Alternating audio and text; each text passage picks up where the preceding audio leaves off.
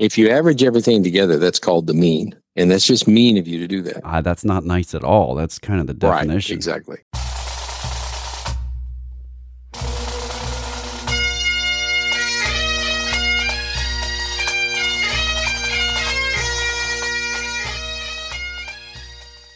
Once more onto the breach, dear friends. Else fill the wall up with our English dead.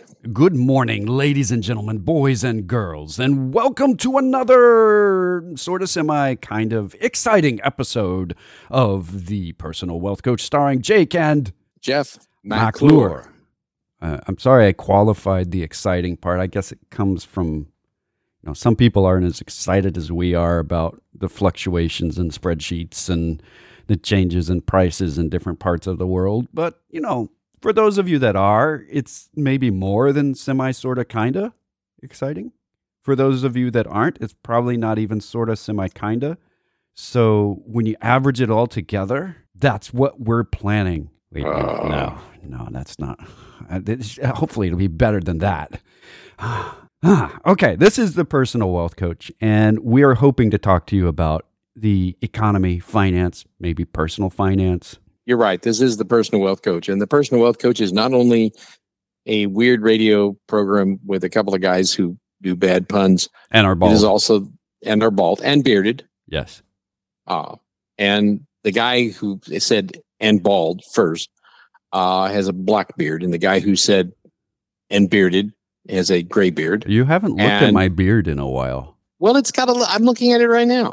It's got little streaks of gray in it, but it's still mostly black. I would call it a black beard. Yeah. You could call it that if you wish. Just in comparison to your white beard, everything else looks black, so it's fine. And the guy with the white beard is Jeff, and the guy with the not very white beard is Jake. Yes. Yeah, and we have been doing this for a long time. This kind of conversation has been going on between the two of us my entire speaking lifetime, because the guy with the white beard is my dad. People often think we're brothers. We're partners, but maybe in a philosophical, spiritual sense, we're brothers. I would say eschatological, but that's all right. Oh, you would say words like that. Those have more than one syllable. Though the Personal Wealth Coach is also the name of a registered an investment advisory firm based in Salado, Texas, that does portfolio management and gives investment advice. That is registered with the the United States Securities and Exchange Commission, which does not in any way imply that they approve or anything else. It just means if an investment advisory firm has to be registered, and in order to be, if it has over $100 million under management, it has to be registered with the SEC, and that's as far as it goes. Yeah. They don't say you're good. They do occasionally say you're bad to people, and that kind of makes headlines. Right. But you never hear that the SEC endorses a company. No, we're not endorsed by the SEC just because that's kind of like saying, I haven't gotten a ticket all year, and that means that the police think I'm nice.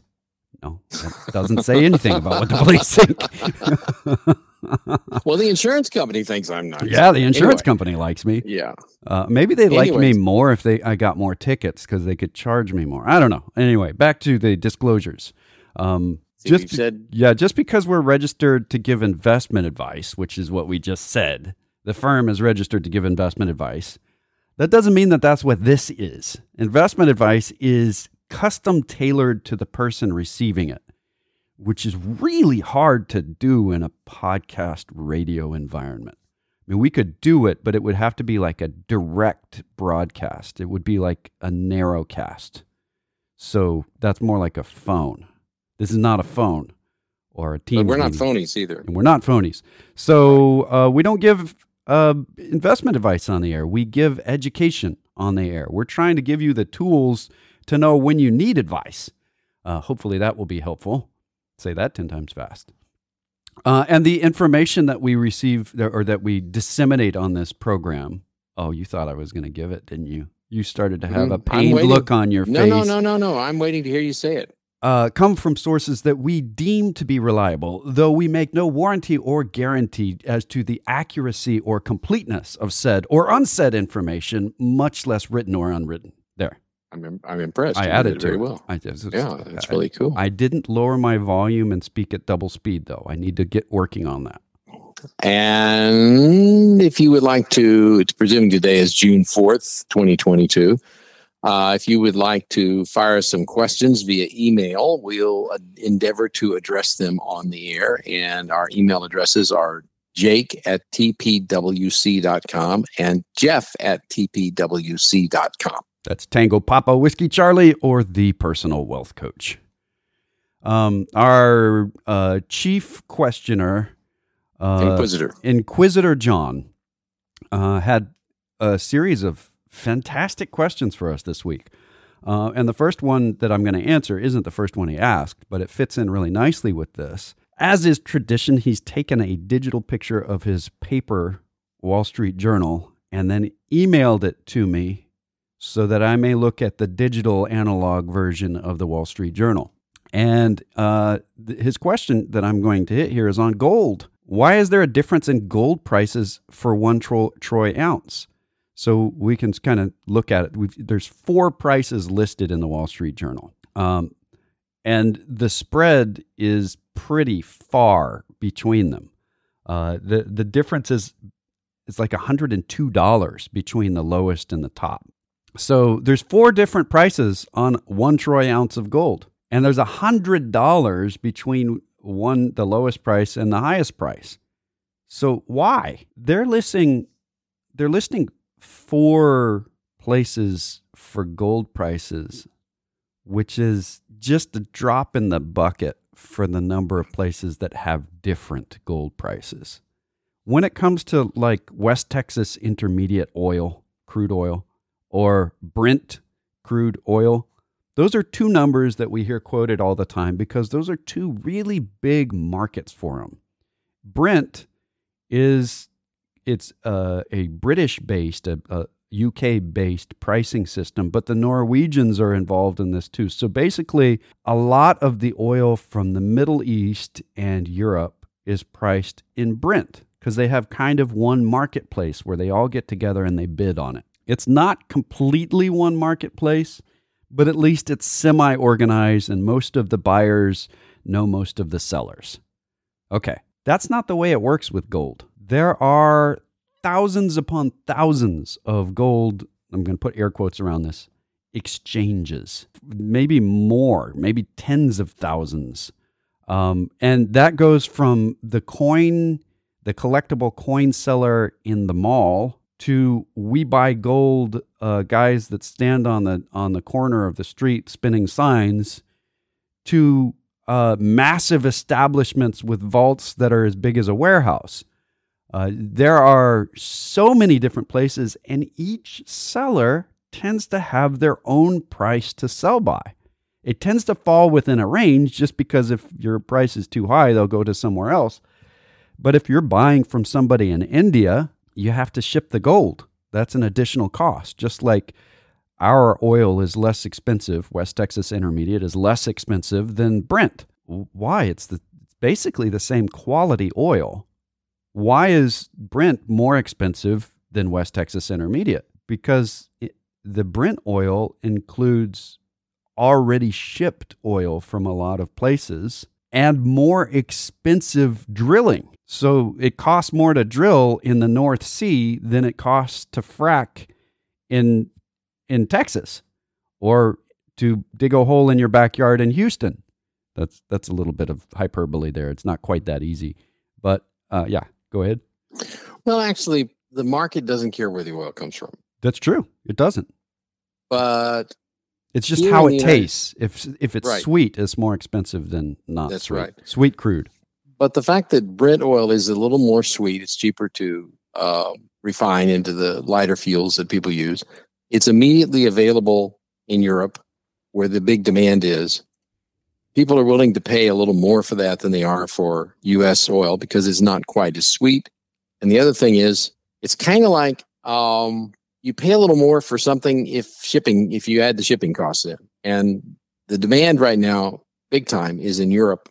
And the oil in the United States costs money to get to Europe. So that's just the way it works out. We add shipping costs. When you look at the West Texas intermediate crude price in the United States, it's not the same. If you buy West Texas intermediate crude in Europe, you're going to pay about the same as you pay for Brent. Which is why there's two different reasons, two different numbers.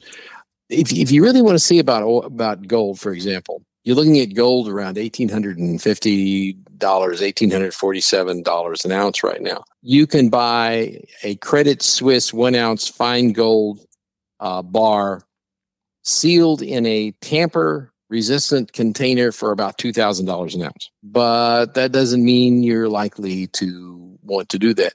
The price of gold, for instance, one of those numbers, John, that you sent us on gold, let's see, which one was it? The one for 2000, the Handy and Hardman fabricated. That's not just gold. Handy and Hartman fabricated bar. First off, they come in 400 ounce bars. So it's 400 times that price per ounce that you're looking there. And secondly, those are historical bars that aren't made anymore. In other words, if you have a bar that was fabricated by Handy and Hartman 20 years ago, the mean price for that is $2,040.96 in the Wall Street Journal there. Engelhart Industrial. Engelhart Industrial, you have to show up at a BASF facility that is buying and selling gold and physically transfer the gold at a BASF facility to get that $853 an ounce. So $1,853. $1,853 an ounce. So that's the point. If you want to buy gold or sell gold, first off, there's one of the things that's really important is to recognize that if you go to buy gold, it will be a higher price than if you go to sell gold. Yes. And secondly, the quantity that you're selling at a time will affect the price. And thirdly, I could go on and on and on. Yeah. It changes moment to moment. Yeah. So the price of gold is not, as Jake said, it isn't a fixed thing someplace where there is a New York gold exchange or whatever. It swings around and there is a spread between buy and sell. And there's a lot goes into the price of gold that is most people don't understand. And what they see when they see the price of gold advertised in many cases is the price that a commercial gold dealer will sell gold to you for. You try to sell it back to the same dealer, and in many cases the price goes down. And the other thing is if your gold is other than a stamped bar in a sealed container, then there's some question, obviously, whether or not it's gold. Then you have you have to have it assayed, which costs money. Yeah, it's rough. And that's just life. This is the gold, time when fine gold can be rough. Mm-hmm. Mm-hmm. You got it. That's right. Yeah.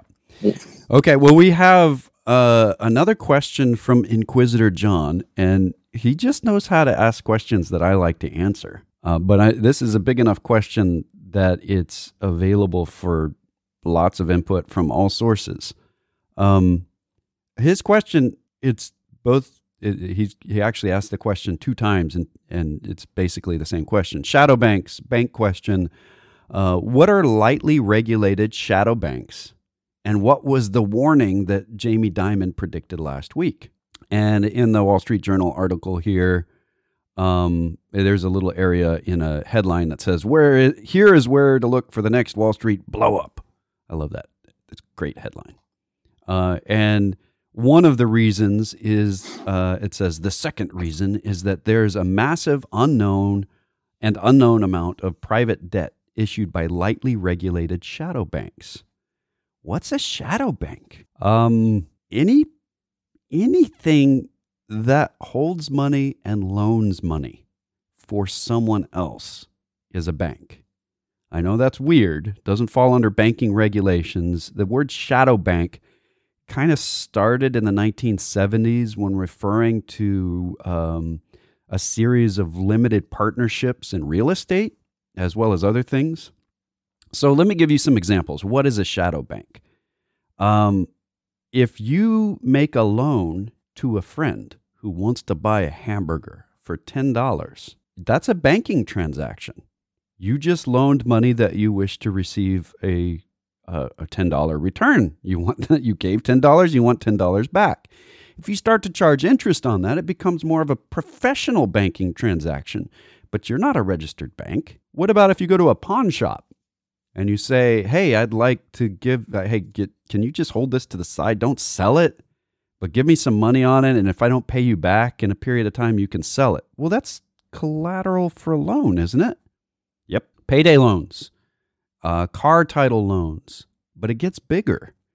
A lot of hedge funds, SoftBank, a Japanese-based big fund, is not a bank, and it's got bank in the name. Why has it got bank in the name? Well, because it makes a lot of loans as well, and that's how it makes money.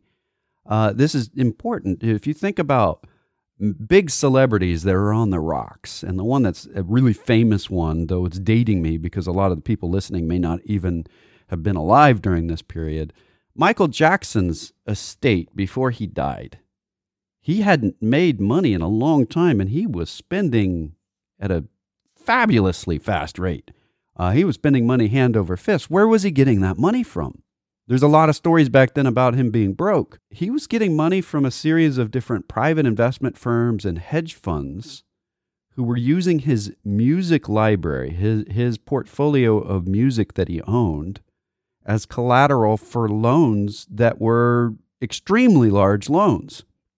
So why is that a danger? Why is it a danger when a bunch of non-banks are making loans? Well, when you get into risky trading, so in the 1970s and 1980s, real estate limited partnerships had a bad issue, but that's kind of an unknown area. There's a really easy to recognize area right now. Cryptocurrency is often not purchased using only your own money. It's quite often purchased using borrowed money from a crypto exchange that expects to have that money back. And as much of that money that's out there that's borrowed, that's a shadow bank. If that money doesn't get returned, it has an effect on the US dollar currency. Money disappearing from the system causes the dollar to go up in value. There's more demand for something that there's less of. So private banking could be a really easy way of pointing at all of the stable coins out there.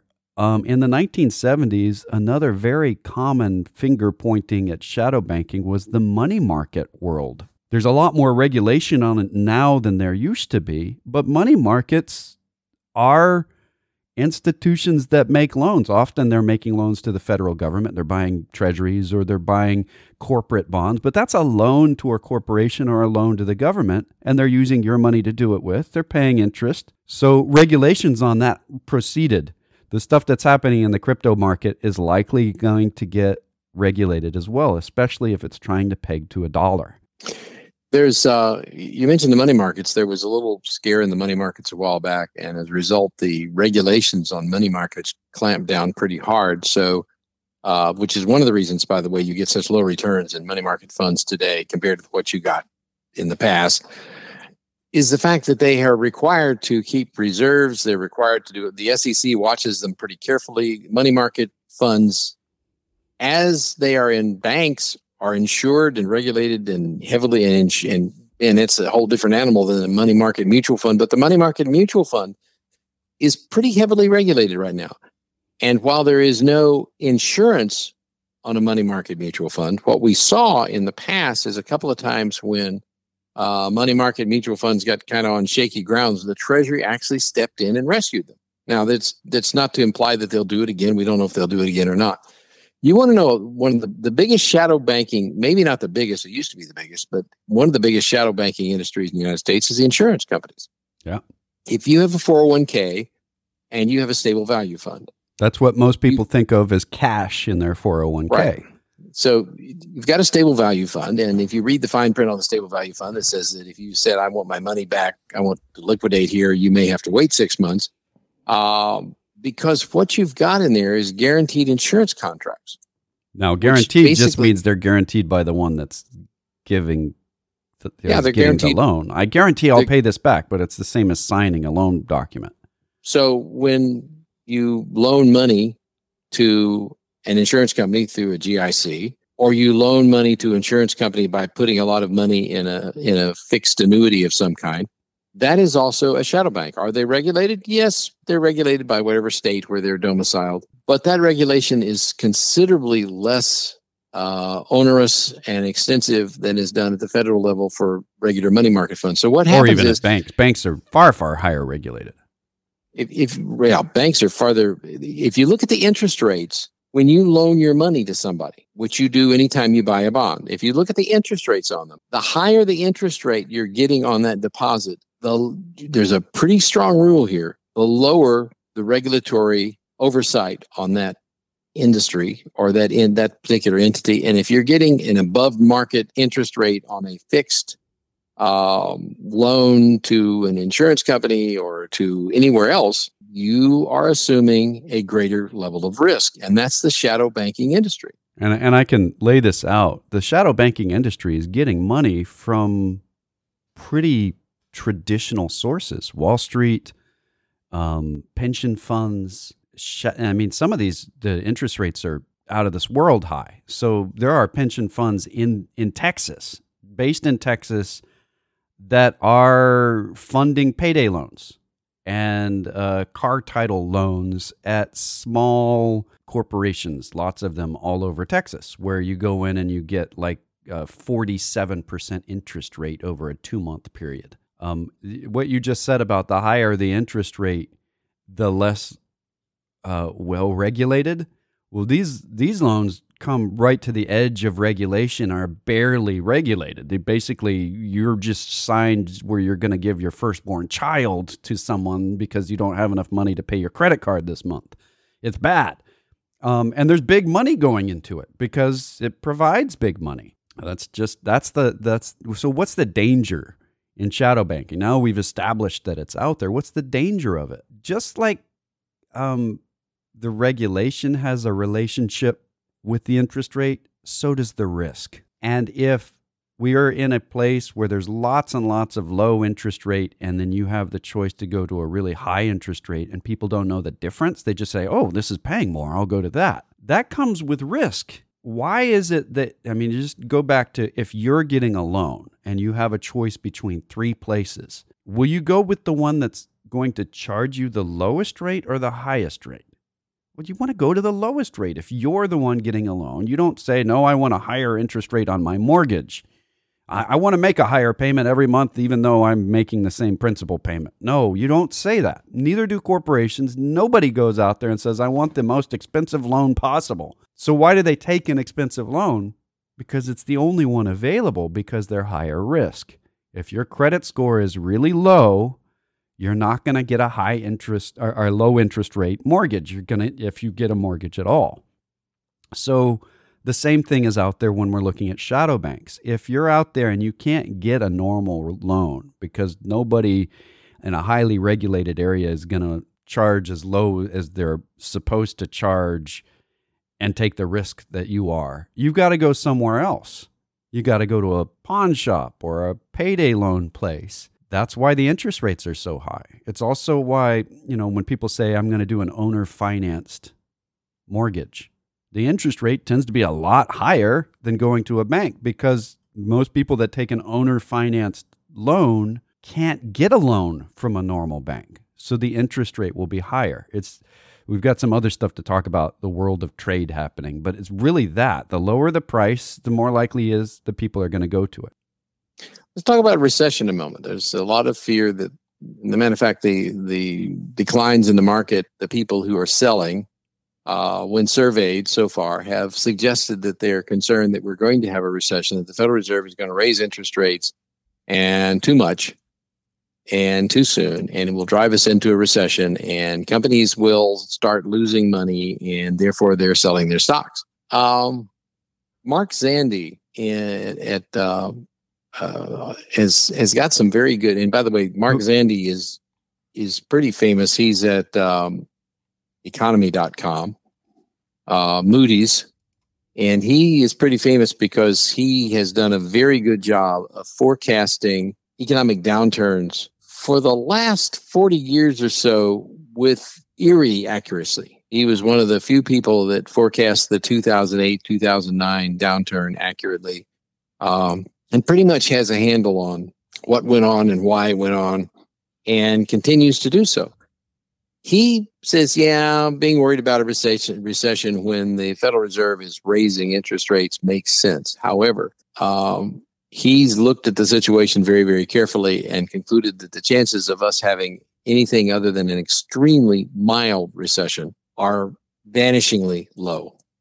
And he's had some pretty good reasons for that. One of the big things is this is an externally caused situation we're in.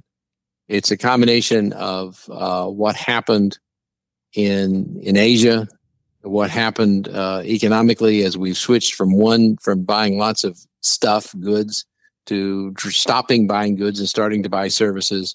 These are whiplash effects that are going on in the United States economy, and it's causing part of the problem. The big one right now, though, is the Russian invasion of Ukraine, and that's driven the price of oil up. Those are the reasons we're having inflation. The Federal Reserve is raising rates, but this is an important point. The Federal Reserve rates are still below neutral, meaning they're still providing some stimulus to the economy, and they're gradually raising those rates. Well, that would be, they've discussed maybe raising them a little above neutral to slow the economy down. But here's the point. Household debt service. And remember, in the United States, our GDP is driven primarily by consumers. And when consumers have more money to spend, the economy does well. And when they have less money to spend, the economy does less well in the United States. It's a bottom line factual thing. For the past 40 years, the debt service of the average household has run around 11 to 12%. In other words, of the take-home available spending money that a household has, they're spending between 11 and 12% paying on debts they have already incurred. Currently, that is down to about 9.2%. Why is it so low? Well, during the pandemic, people paid off a lot of credit card debt. They paid off a lot of debts in general.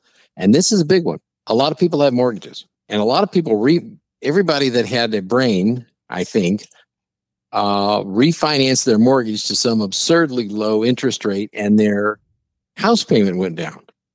Yay. And that means they have more money to spend. And when people have more money to spend, the economy does better. Add to that the fact that we're going into this interest rate rise with record savings levels in the United States. I mean, all-time record, since we've been keeping records on these things, both in terms of dollars, which obviously can be misleading, but also in terms of income. In other words, if you look at the percentage of people's income that they have socked away, it's just amazing.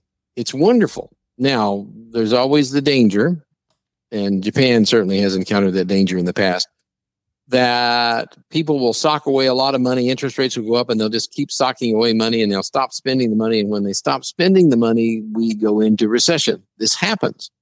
That's something, if you want to be afraid of something, you can be afraid of. But here's the point. There is every survey that's out there and every retailer that is contacted who sells long-term durable goods. Now, what's a long-term durable good? A long-term durable good, the primary one I can think of is an automobile or a pickup truck, are saying they have a lot more demand than they have supply. How do we know? They're saying that. How do we know it's true? The inventories on car lots have not increased. The orders for cars have. So people are willing to wait for months to get an automobile.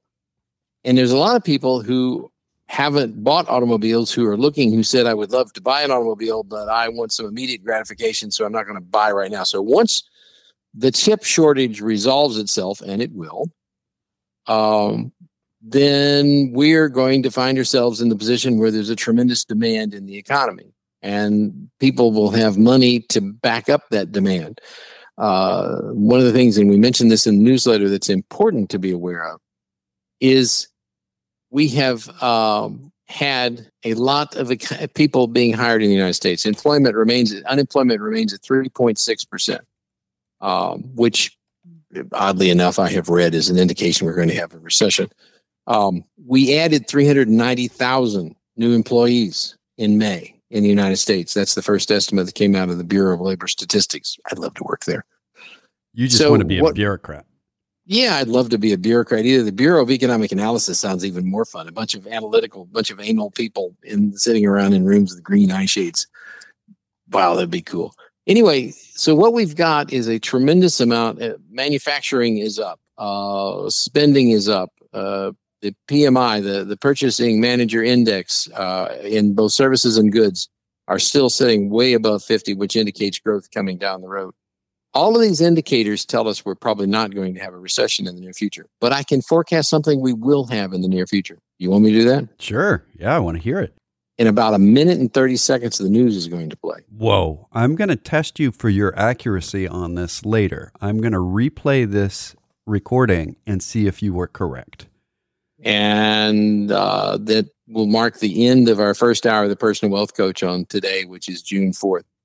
And the Personal Wealth Coach, as we said at the beginning, is not just a radio program. We're also an SEC registered investment advisory firm based in Salado, Texas. We do business all over the country. And we advise people on investments, we advise people on finances, and we manage investment portfolios for people. And if you would like to contact us during the weekend, we have voicemail, but during the week, we have live people that answer the phone, not a phone tree. And you can contact us at 254-947-1111 or 1-800-914-7526. That's 800-914-PLAN. You can go to our webpage, thepersonalwealthcoach.com or tpwc.com. There you're going to find our newsletters going back. You can sign up to receive our newsletter or just read it there. You can listen to our radio programs going back if you didn't get your dose of insanity from listening to us right now. You can also go to any place where podcasts are offered and you search for TPWC and we'll be there. Until next hour, this has been The Personal Wealth Coach.